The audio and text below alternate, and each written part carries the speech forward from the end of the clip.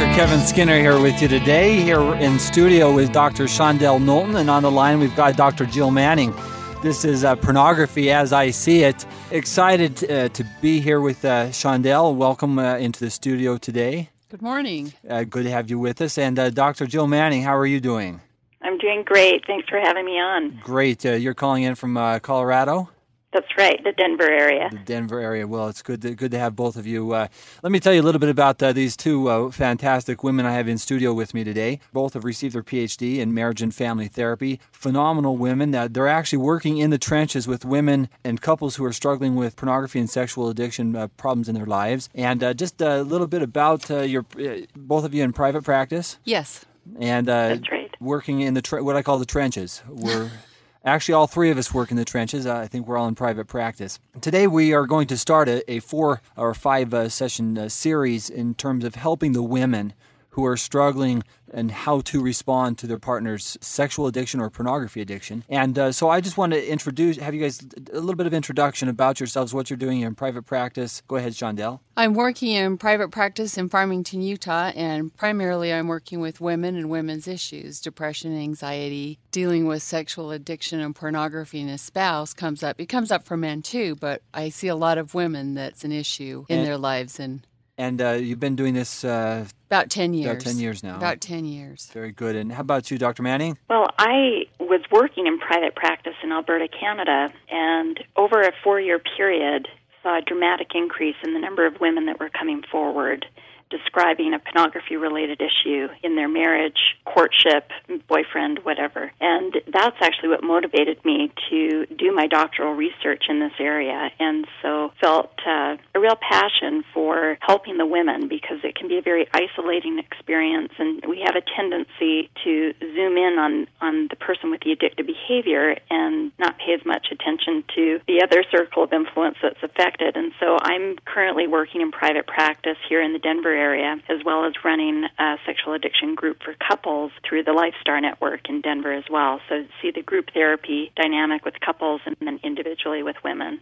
Fantastic. You know, it's interesting that you bring that up. I was talking with a woman the other day. I'd met with her husband 2 or 3 times, and I invited him to bring her in, and she sat down, and one of the first things she said to me was, where do I start? What do I do to make it through this? Because I think I'm going crazy. My mind is racing. I can't focus. I'm really glad that we have the opportunity to spend some time talking about this because right now I'm really concerned that we aren't meeting the needs of the women in particular. So this is going to be a very fun topic for us to discuss today. We've actually titled it, Am I Going Crazy? Because I think one of the first things that happen when a woman discovers that her partner is dealing with pornography addiction or sexual addiction, that they say, now what do I do? Where do I start? And so my question would be to both of you is, if somebody comes in and they say to you, I'm losing my mind, what would be your initial response to them? My initial response is that's a normal response, is to think that you're losing your mind. It's a situation that you've never been in before, that you've never confronted. There's not a lot of literature out there. Women don't talk about this. They tend to keep it to themselves. And as Dr. Manning previously stated, the help is there for the addictive problem and not much there for the spouse whose life has been turned upside down also. So we normalize, we let them know, we give them hope that there's help out there, that others are going through this, and we tell them some of the things that they may expect to feel.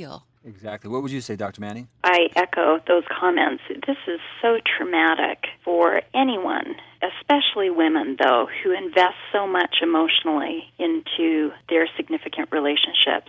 And this is more than just a crisis, where I differentiate a crisis from a traumatic experience, and that a crisis is something that, it may be very stressful and test our limits, but we have the resources to deal and cope with it. Whereas with this experience, it's so traumatic, it can really overwhelm a woman's sense of being able to deal with it. And I think that's why some women come in feeling like they're losing their minds. And I think, as Dr. Knowlton so well put, it's so important to normalize that this is a normal response to an abnormal event in a marriage relationship. And I think there's a part here that we look at the longitudinal part of this if you've been married for many years and you are finally just discovering that might be a different response than somebody who knew that their partner was involved in pornography prior to marriage. But now that they're realizing the problem's not going away, I think it can actually build and become even more traumatic because what they'd hoped would change is now not changing. And so there's so many different possibilities. And the question I would like to get at is, why are some people responding with the traumatic response and other people not responding with the traumatic response? If you look at the research, there's a proportion of the women, in fact, a study by Steffens and Reiner, I think, what did she find? I think there were, of the 32 cases, 70% of the women were responding with PTSD-like symptoms. Any thoughts on that? Well, PTSD, we're seeing the symptoms of PTSD, which is post-traumatic stress disorder, without being able to diagnose PTSD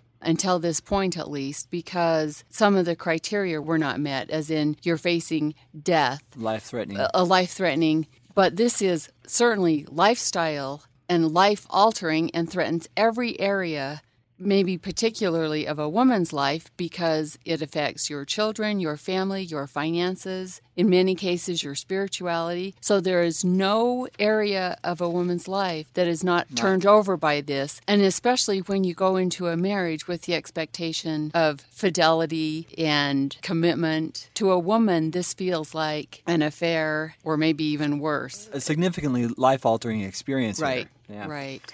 I'd like to add, though, that there are situations where this truly is a life-threatening experience.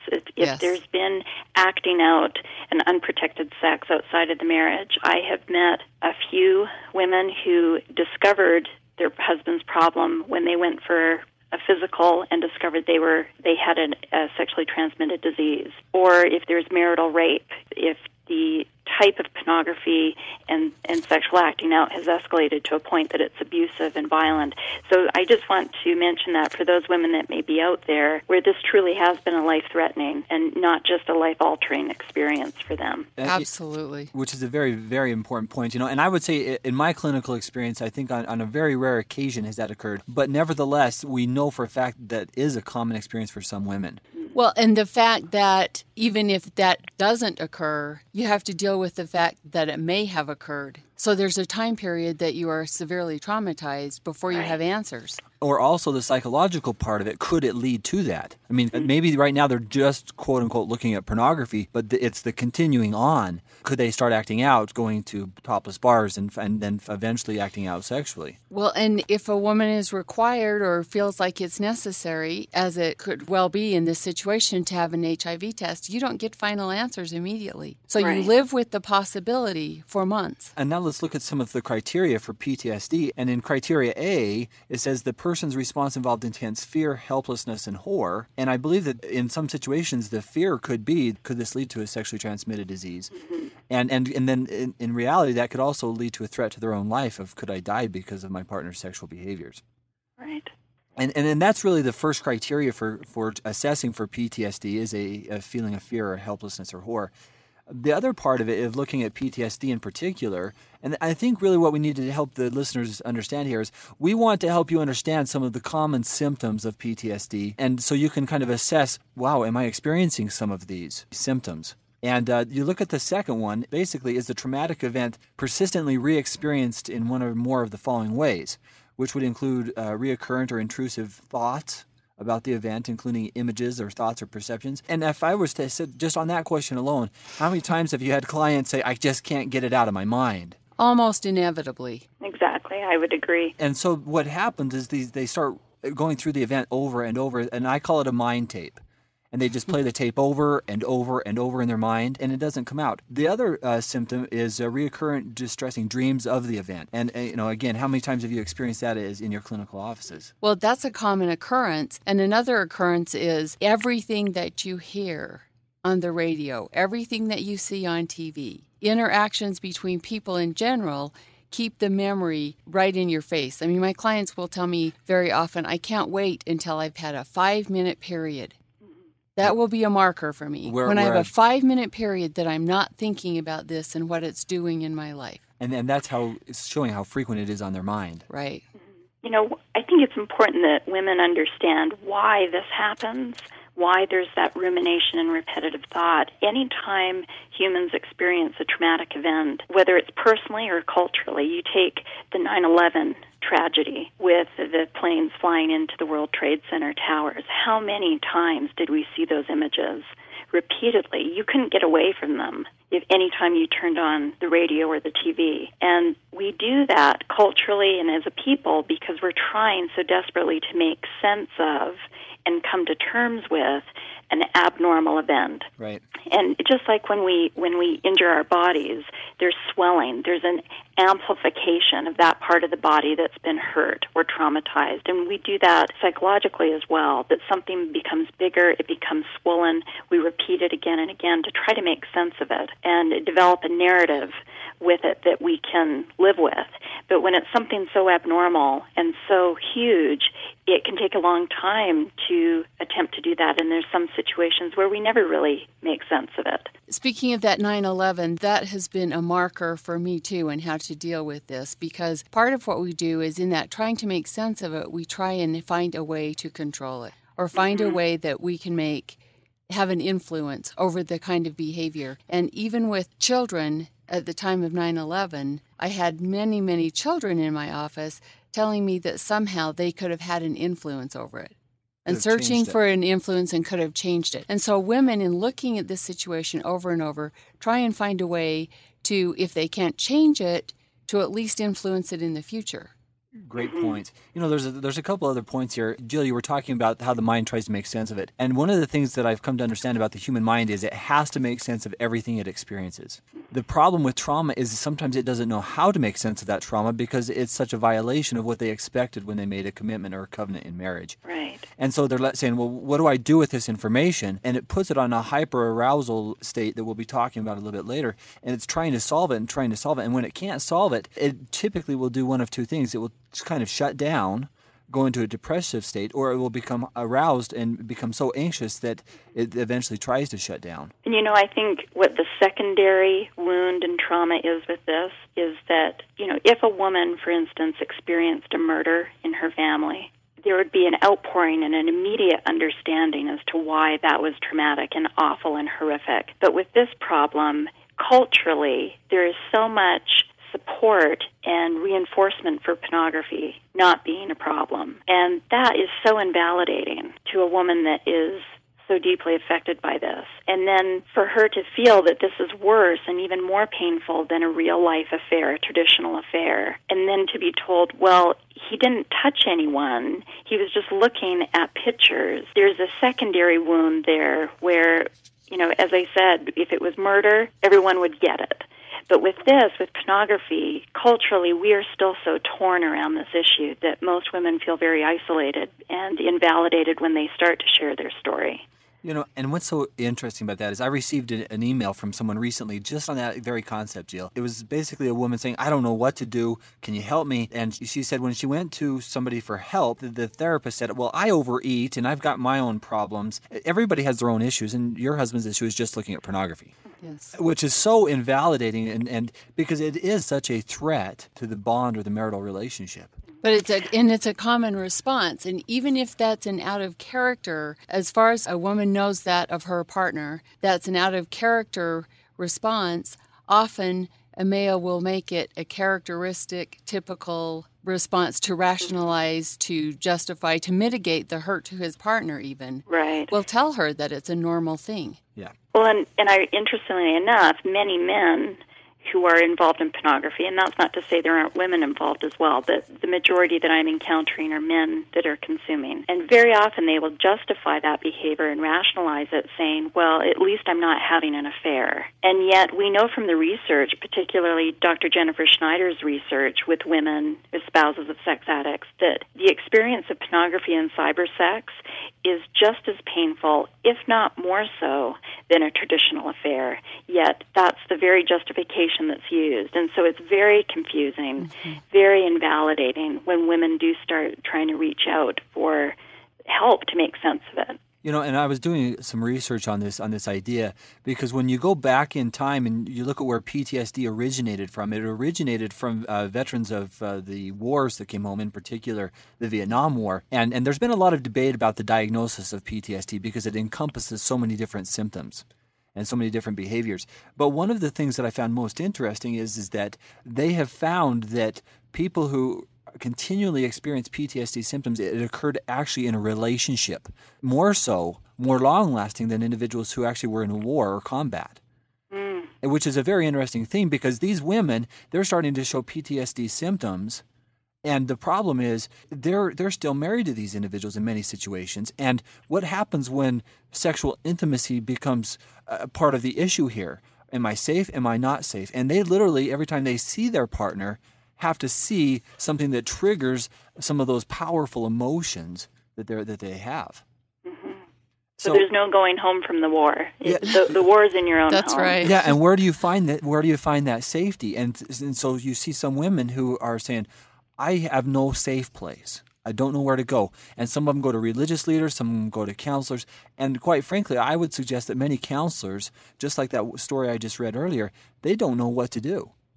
I mean, many of the counselors, the religious leaders, they're saying, we don't know how to best help you. Has that been your experience as well?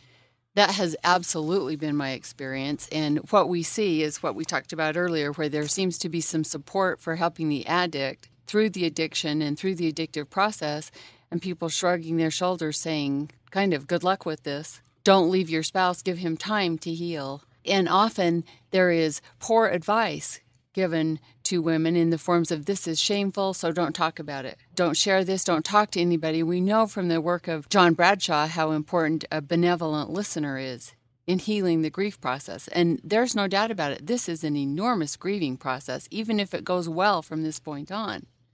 Yep, exactly. Let me move on. I want to go through some of these events or some of these symptoms that they may be wanting to look at and say, am I experiencing this? The next one is acting or feeling as if the traumatic event were reoccurring, including a sense of reliving the experience. You guys experience that in your clinical work? Sometimes even to the point that women will start to have panic attacks. I mean, almost anything in society can set this off. You cannot get away from it. You hear a song that talks about a relationship. You may be thinking about it. You turn on the TV and see professional cheerleaders even may trigger that kind of a thing. And that's what what we call a reaction sequence. Something, Yes. A stimulus starts and it ends with a certain behavior. It could be a physiological behavior, but it could also be instant anger. Absolutely. Because go ahead, Jill. I'm sorry. Well, I think it's important to acknowledge that even women that are very well socially connected, meaning they have a good social network to lean on and very good coping skills with other types of problems. This type of problem, because there's not a lot of information out there yet about it, and everything is a trigger, just like the two of you are saying, women who tend to be very resourceful and connected tend to be very isolated. Everything becomes a trigger. Just leaving their house is a bit of a war zone. Going to the mall just to walk around or go get a cold drink triggers all of those reoccurring thoughts. And you know what's so amazing about this is people who haven't experienced this, they can't necessarily identify with it. I mean, the three of us have seen this in our clinical offices where we have literally seen women become more isolated, pull away from friends and family, and primarily because they don't know what to do with it and their brain is in trauma. And if you're experiencing that, getting to a professional counselor who understands sexual addiction and understands trauma would be a very important thing to do. I think that would be a very good first step to take. I think it's crucial. I don't think this is something that you can effectively go through alone. Even if it's not a professional therapist, there has to be someone to validate your experience. This is a soul-injuring experience for a woman. For a man, very often they will compartmentalize this or think this behavior exists outside of their relationship. But to a woman, this is about the relationship, and until she learns and can work on this and learn differently, it's about her personally. Great point. Going back to the war analogy, if you think of someone being injured in war, there's a reason why we work in platoons and battalions, because a soldier cannot function on his or her own. I come from a military background, so that really resonates with me. We need people that can help drag us out sometimes and support us and attend to some of our wounds that we, at particular times in our lives, are not capable of doing ourselves. If we were healthy and in a different place, we would be more than capable of that, but definitely we need support. We need to be able to talk to the benevolent listeners, spiritual supports, professional supports, and truly someone that understands this problem well, that's not going to sugarcoat it or gloss over it. And I guess if you know somebody who's dealing with trauma, one of the things that you would want to, if you could give them any advice, it would be just that, to listen and not judge, to try to understand the pain that they're experiencing rather than trying to put your own interpretation on what they're experiencing. More than anything, I think it's listening and validating their pain so they can begin to work through that healing process. Any thoughts on that? If you don't know what else to do with somebody who is suffering this, be with them and be willing to be silent. Just listen. To let them feel and let them talk it out and let them know that they're not crazy and that they are loved and you'll stay around. You know, that's a very important concept of just trying to understand, because I think far too often we try to give a solution, and I really believe that first of all we have to listen and hear what's being said. You know, let me move on real quick to a couple of other things that deal with the traumatic event and it's being re-experienced. One, it has to do with the psychological distress, which could come about in terms of depression or anxiety. And then the next is a physiological reactivity where they could actually get stomach pain, they could get ulcers, they can experience headaches, they can stop sleeping. These are all common symptoms you want to be looking for if you're experiencing a PTSD symptom. I've even had a client in my office that when her husband initially began acting out, she got the hives. A severe case of the hives. And now every time things look like they're not going well, she starts to get the hives. But there's almost no limit to the physiological signs you can get. Headache, stomach ache. Some women, upon finding out about this, vomit. Yeah. I mean, it's an immediate, intense physiological reaction. Well, and also to highlight some of the very serious coping skills that women are prone to when they find this out. For example, eating disorders. Some women will overeat or undereat and engage in some really destructive eating patterns in an attempt to change how they physically look to compete with pornographic images, or a rush into cosmetic surgeries, suicidal thinking or gesturing. Several of the women that I researched had been hospitalized for suicidal attempts or thinking. So it can get very serious, and we need to be aware of that and make sure that everyone is safe. Which is a great starting point. I think, and we can't minimize that. That has to be highlighted.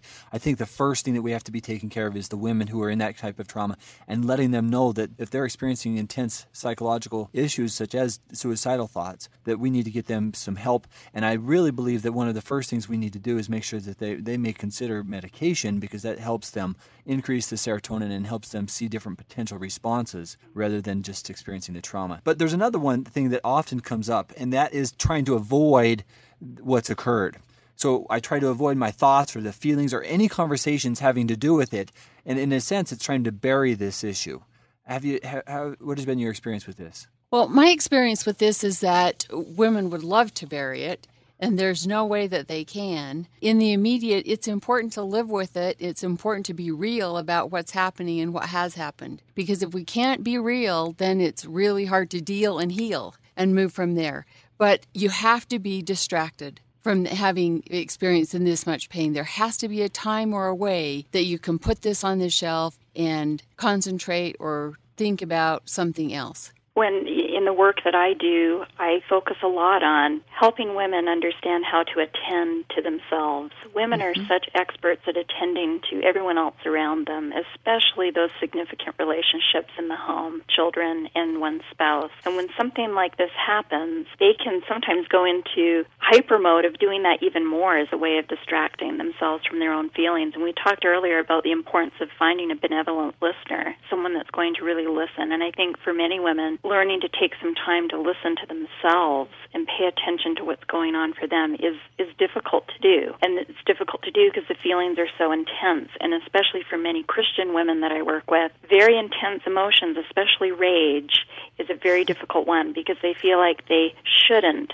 feel that way or there's something wrong with them if they do. And so just helping women know that it is okay to lean into those feelings and take really exceptionally good care of themselves during this time. And I think many women that I've worked with, they're afraid of their own anger. You know, because it's so out of characteristic for them, and all of a sudden they find themselves in a rage, and they're like, you know, I've actually known women who've actually been, you know, sent to jail and had different experiences because they're so hurt that anger comes out, and then they feel guilty for it. And one of the things I want to emphasize here is I think we need to let them know that those emotions are normal, and we need a place to vent that. And I don't recommend that with your spouse, especially initially. But being able to express that anger and that irritability and the hate, and sometimes in the venom, is an important part. You know, it's really important, and research has shown us time and time again that writing is particularly helpful. You can write anything. Hide your writing if you have to. Write anything. I've had women poke holes in pages for the first few days of their writings and scribble and write bad words and vent some of this anger. You can burn it later. You can keep it to validate your experiences. That can also be helpful with the obsessing about the events. Sometimes if you write down the details of the events, you can say to your own mind and to yourself, I have validated myself. I have been real about what's happening, so I don't have to continue to keep them in my mind. But writing is particularly helpful. You know, I've found that's been my experience as well. And in the research that I had done with women, 76% of them found that reading was a real lifeline for them because they could do it privately. No one had to know what they were reading or when. And in their quiet moments, they could turn to that. And some of the most effective reading that occurred during that time was reading about anger. And one of my favorites is The Dance of Anger by Harriet Lerner. And just sometimes reading about those intense feelings and how other people have coped is a very validating and eye-opening experience to get some ideas of how to use that anger to clarify what the next steps need to be in one's life. And also, when you do that and you can pull it off, so that instead of acting out with rage, you can come up with something productive to do or something to accomplish using that rage, that's the beginning of a woman to be self-empowered again. Exactly. Well, I love Harriet Lerner's statement that anger is a tool for change when it challenges us to become more of an expert on the self and less of an expert on others, where we use that to really help define what are some of the boundaries we need, because anger is almost always a reflection of a boundary that's been violated. And in this case, pornography and sexual addictions attacks. It just assaults the very soul of a marriage and the soul of a woman. So it's important to use that rage to clarify what do the limits have to be in order for me to feel safe. Great points. Very often, along those same lines, I will have my clients sit down together and say, what must happen to keep this marriage and relationship intact, and what would I like to have it happen to make it better? So they can reestablish some of those boundaries, and they can be the ones in charge of saying this and this must happen. You know, and as you talk about that, that's something that we'll be talking about in the second or third class that we're going to be doing on this topic, is how to establish appropriate boundaries.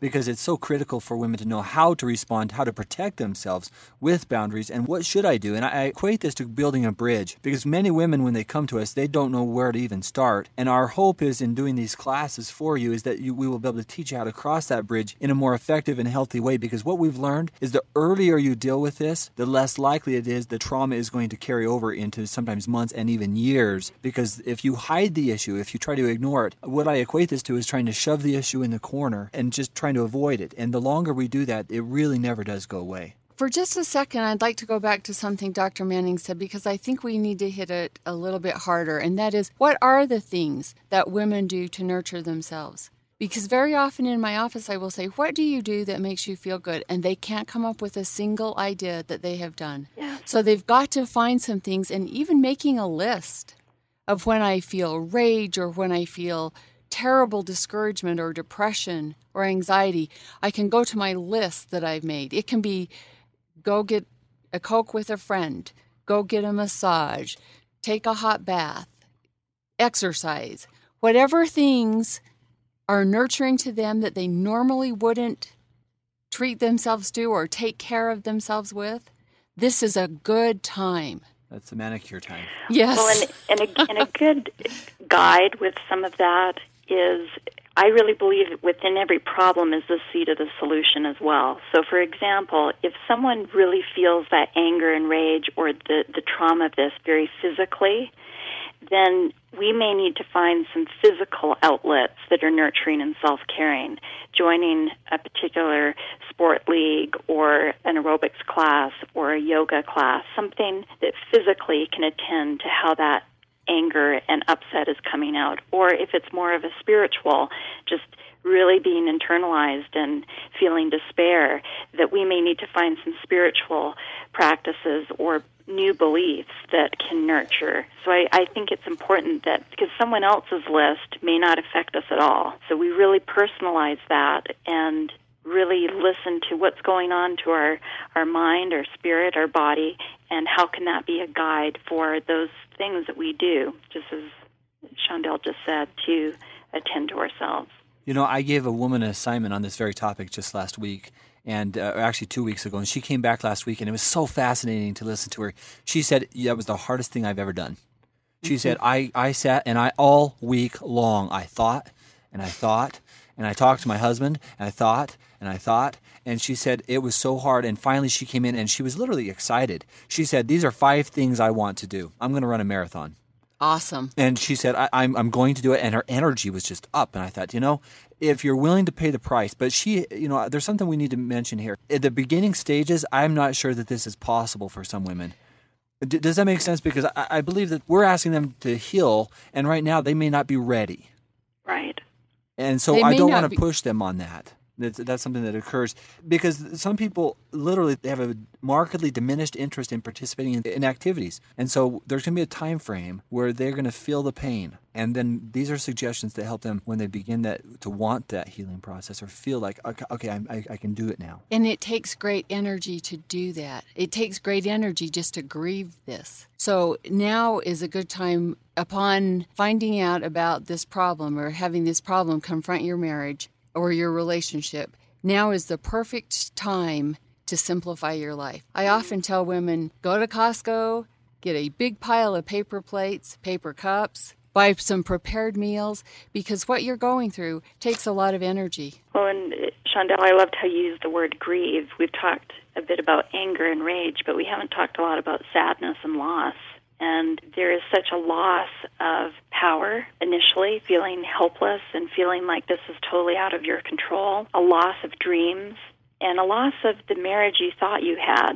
There's loss on so many levels, and it takes time to grieve what the new reality is and what the reality is you've lost. And that point is so valid because I've talked to so many women and you say, what is it that you want? Well, I want this to not have happened. That's what I want, and no one can ever give that to me again. So we've got to adjust and move forward, but there's a lot of grief and loss involved in that. And I think if we're looking stage-wise, once at discovery, I think we're going to see a lot of these PTSD symptoms that we've discussed today. That could be anything from reliving it to trying to avoid it, and then sometimes the increased arousal of anger and irritability, difficulty in concentrating. Sometimes even you can't sleep or you're having difficulty in staying, you just can't focus on anything. And so these are some of the common symptoms that women experience and men in some situations. But what is the process? So initially the trauma, then what would you say next? What should they expect? The grief process is part of the next section. Mm-hmm. Trying to decide what to do to move on. Do you want to stay in the relationship? Do you want to work it out? If so, how are you going to do that? What's your outline? What's your plan? To have experienced a trauma is one thing, but to live in constant fear that you're going to re-experience the trauma is another thing. Which is why I think it's so important that in the next couple of classes we'll be talking about establishing boundaries, because one of our assumptions may be is if you're going to stay in a marriage, what are those behaviors going to be and what should you expect from your spouse or your partner? Because many times you don't know what to do. Well, and Kevin, I think another important point that goes back to something you asked us early on, what's the difference between women that get hit really, really hard with this discovery or disclosure and women that somehow are able to just, it's still devastating, but they cope better with it, for lack of a better word. I think women that have experienced traumas previously, for example, sexual abuse, rape, a life-threatening experience through illness or a death or whatnot, those women particularly, I worry and am very concerned for as a clinician, because this kind of an experience will reactivate many of those feelings of violation, helplessness, being out of control. And so, especially for women that have experienced past traumas, boy, oh boy, do we need to connect them with professional help that is understands this issue well and also is very mindful of trauma and how that can be helped along. I don't think it's realistic to expect someone to do that on their own. And, Jill, I actually did some research on this just because I was trying to understand, what are the most predictors of PTSD. And they've identified 7 specific ones, and I'd like to make that list right now available to everybody. The first is that you have a history of at least one or other trauma prior to this new experience. The second one is a psychological adjustment prior to the traumatic event, because sometimes people are dealing with other issues before they experience this new trauma. Third is their family history. The fourth is a perceived life threat during the traumatic event. So that might be going to the doctor and discovering that you might have an STD. Another one, the fifth, is a high level of emotion during or immediately after the traumatic event. And that can come from a spouse blaming you or absolutely denying the fact that they've been there.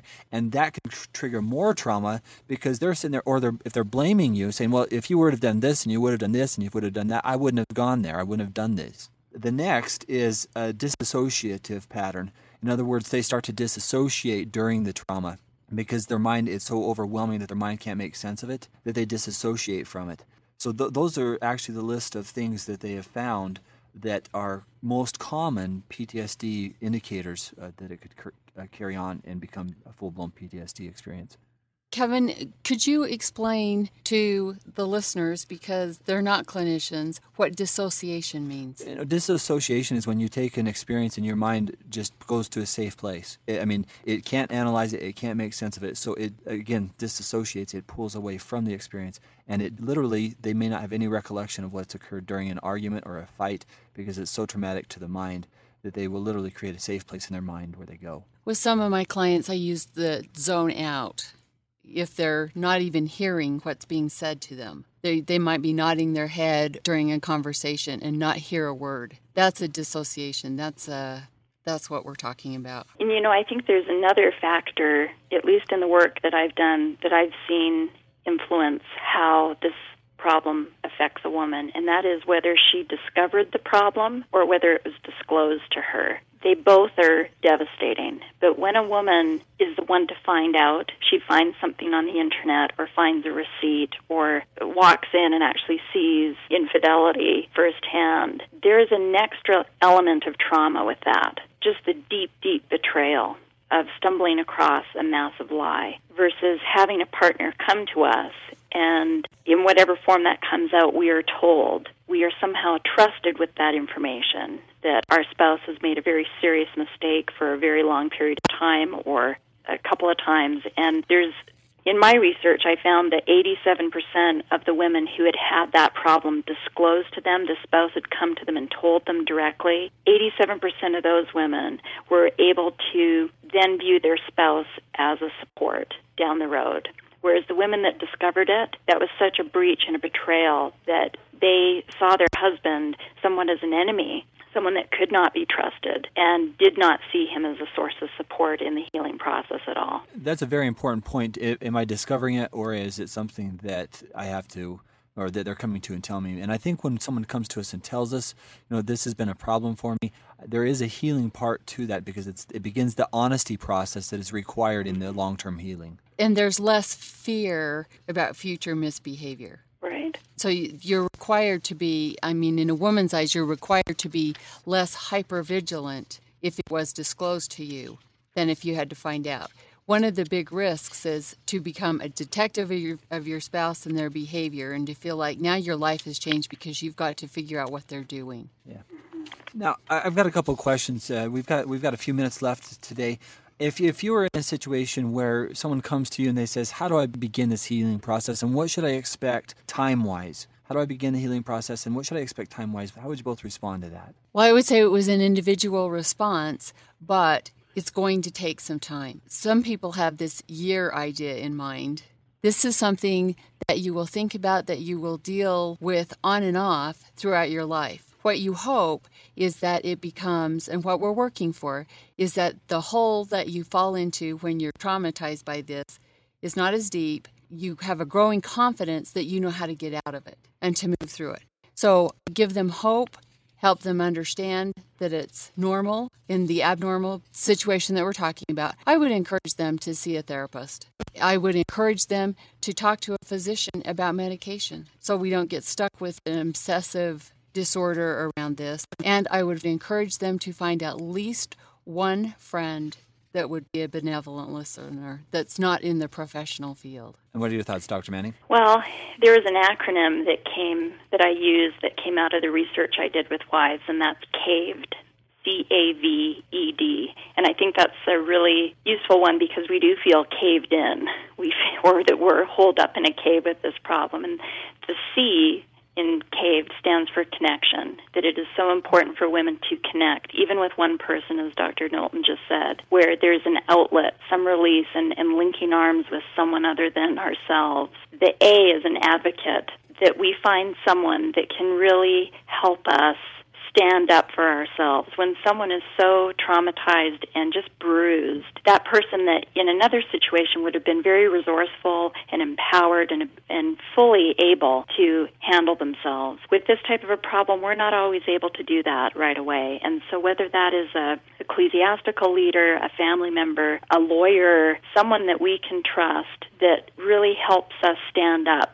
for ourselves. The V is validation, to find someone, including ourselves, that can validate the experience. E is education. Try to find out more about this problem. And that's scary because we feel like, we know everything we ever wanted to know and didn't want to know. But find some good reading material. There is good material out there for women specifically, and sometimes the education process can have a calming effect. And then D, direction. Have either a support group, an ecclesiastical leader, friend, family member, or a professional therapist that can help give some direction to this process. It's too overwhelming just to do on your own. So that CAVED acronym, I hope that can be of use. That's really helpful. It's a guide that I use in making sure that women have a variety of components to the healing. You know, and one of the core things that you just discussed is there's a reaching out here. I'm concerned that when women start to isolate themselves, what they don't do is what you just described. And another thing that they stop doing is they stop eating